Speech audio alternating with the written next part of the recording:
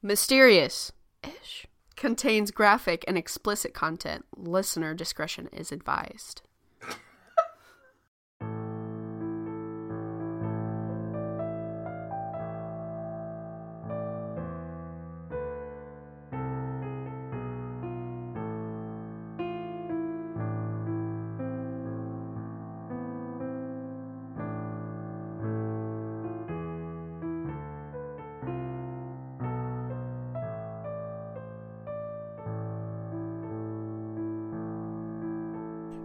Hello! Welcome. This is Mysterious-ish, in case you didn't know.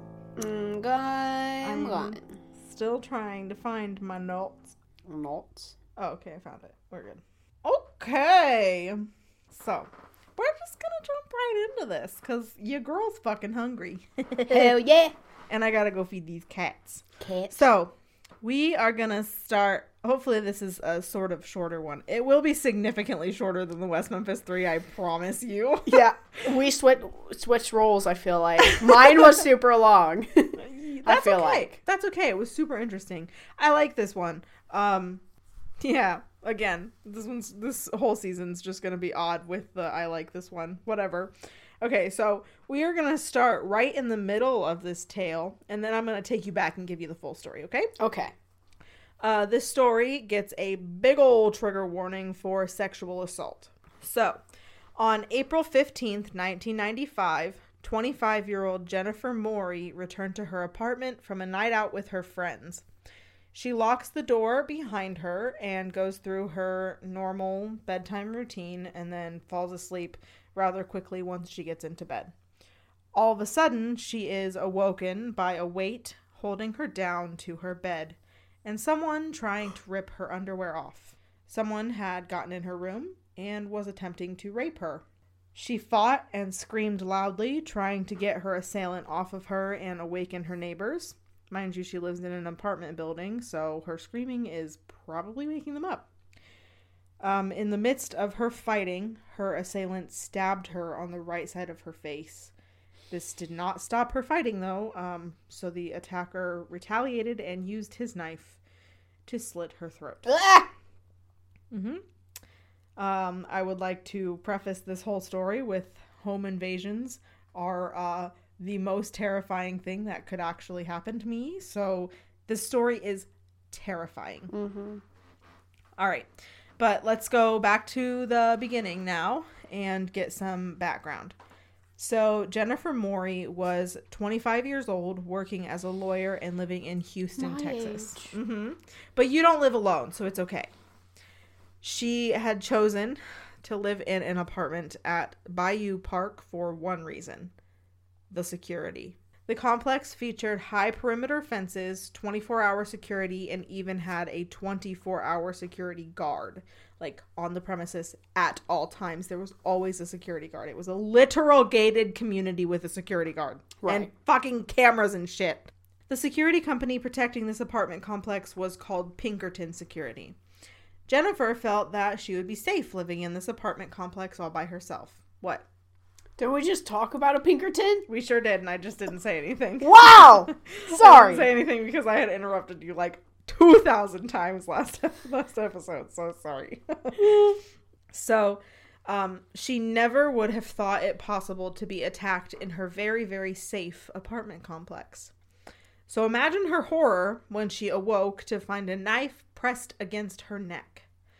Now, we're recapping what I told you in the beginning. Jennifer tried to fight off her attacker. She got stabbed in the right side of the face and eventually had her throat slit.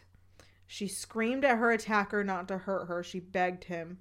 Her screams were so loud that they woke up a dozen or so neighbors, none of whom called the police. If you see or hear something, say something. No one is going to fault you for being too cautious. And you could literally save someone's life. Right. So, don't gaslight yourself into thinking that everything's fine. Like, if you think something's wrong, just trust your gut, because oftentimes your gut is correct. So, anyways, Jennifer is screaming and fighting for her life. She's bleeding from her face and her throat.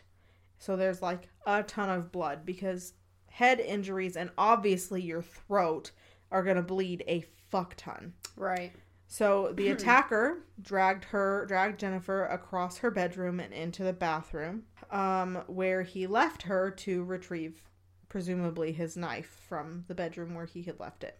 The bathroom door did not have a lock on it.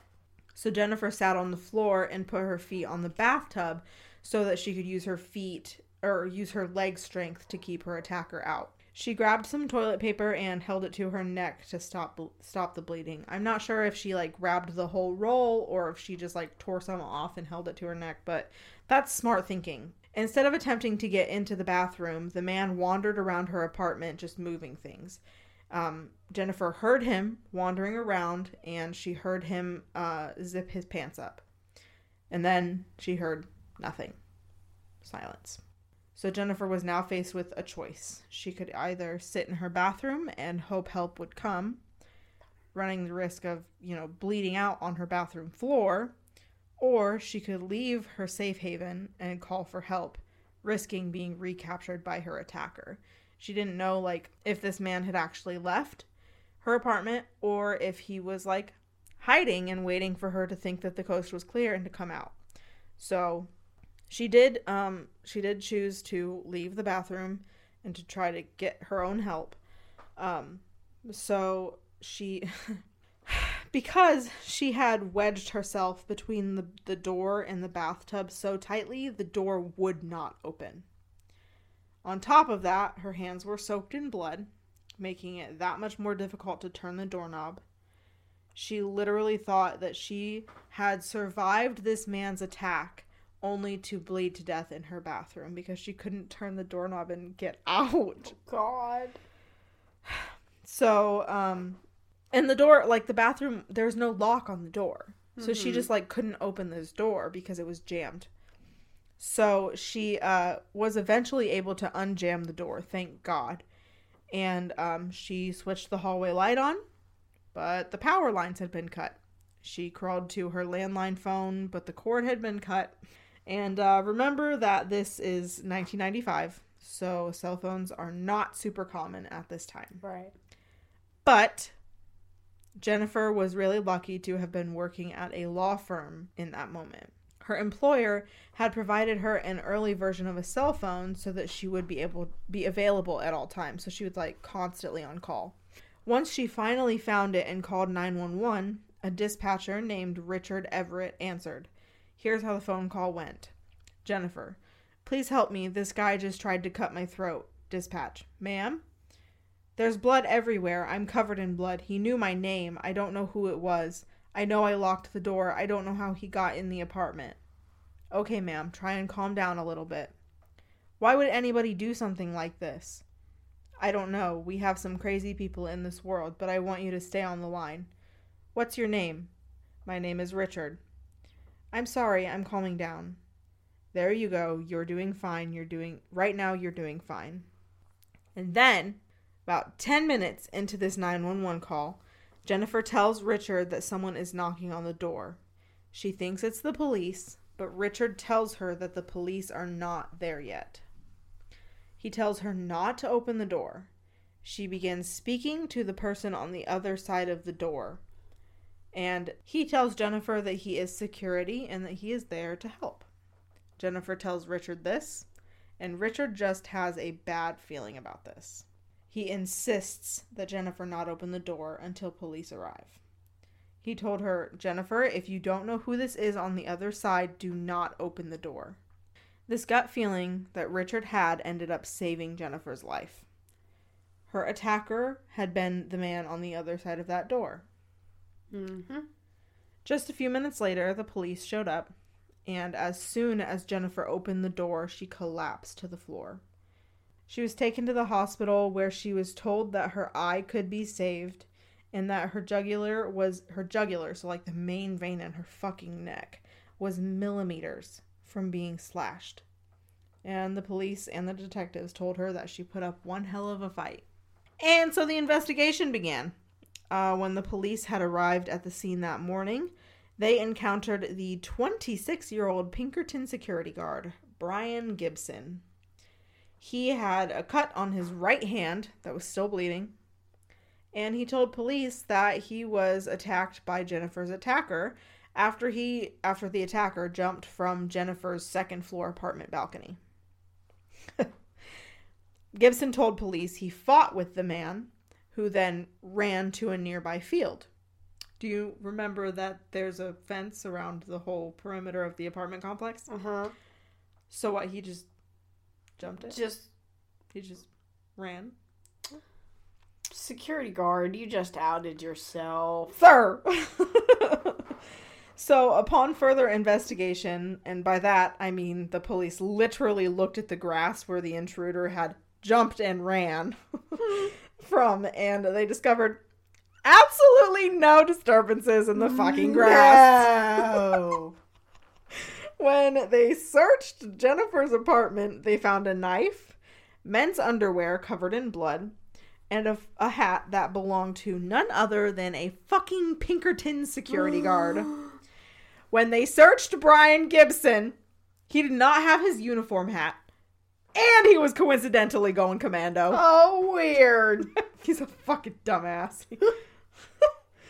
So, this boy fucking did it. For surezies. Like, right. 1000% he's guilty. Mm-hmm. Yes, in fact, it was security at the door when Jennifer was on the phone with 911. But it was also security that attacked her. Brian Gibson was convicted of attempted murder and sentenced to 20 years in prison. But let's get some background on this fucker before we talk about how fucking badass Jennifer is. Because this girl's a badass. So, Brian Gibson had worked at Pinkerton Security for about 3 years, and he had had multiple complaints during that time. He was removed from 2 separate assignments for arguing with clients, and removed from a whole other assignment for stealing a client's vehicle. Fucking, what the? Sir, stop. So, Pinkerton just moved him to guard an apartment complex where many young women lived alone. They should have just fired him instead. Right. Yeah. So, I just exited out of my notes. No. Son of a bitch. Okay, so back to Jennifer. She fucking survived. She literally had her throat slit, and she survived. She is amazing. She filed a lawsuit against the security company, Pinkerton, and it was discovered that between 1991 and 1995, Pinkerton had, or previously had, approximately 130 people employed who were convicted felons. What? Yeah. I'm sorry, but there are just certain jobs that felons, regardless of your charge, right, should not be able to have. Mm-hmm. Security guard is one of them. If you would not let this person guard the fucking president of the United States, then they should also not be guarding women or children or the elderly or anyone. They should not. If you can't trust them to guard the fucking president, then they can't be trusted to guard anyone. Facts. Period. Like, come on. So, Jennifer won this lawsuit, obviously, and Pinkerton paid her an undisclosed amount of money. So, 2 weeks after her attack, Jennifer made a full recovery and moved out of her Bayou Park apartment. I wonder why. She used her settlement money from suing Pinkerton to open her own law firm practice. She met a man whom she later married, and Richard Everett, the 911 dispatch operator, the man who saved her life, attended her wedding and danced with Jennifer. God! I know. They're still good friends. That's cute. I know. It's so cute. I love that. So, all this is not to say that Jennifer didn't struggle with terrible anxiety and fear afterwards. She said she would often walk through her house at night waiting to sleep until the morning. She also frequently called the police when she heard noises. And, she suffered something that, like, I could not fathom enduring. And she survived. Mm-hmm. She lived, cliche, she lived to tell the tale. Right. So, and she's fucking thriving now. Like, look at her. She has her own law firm. Like, she's married and she's friends with the man who saved her life. Like, hell yeah, brother. It's fucking crazy. So, you can actually hear Jennifer's story straight from her mouth on the show I Survived. It is season 1, episode 11, and I Survived is on Hulu, in case you were wondering.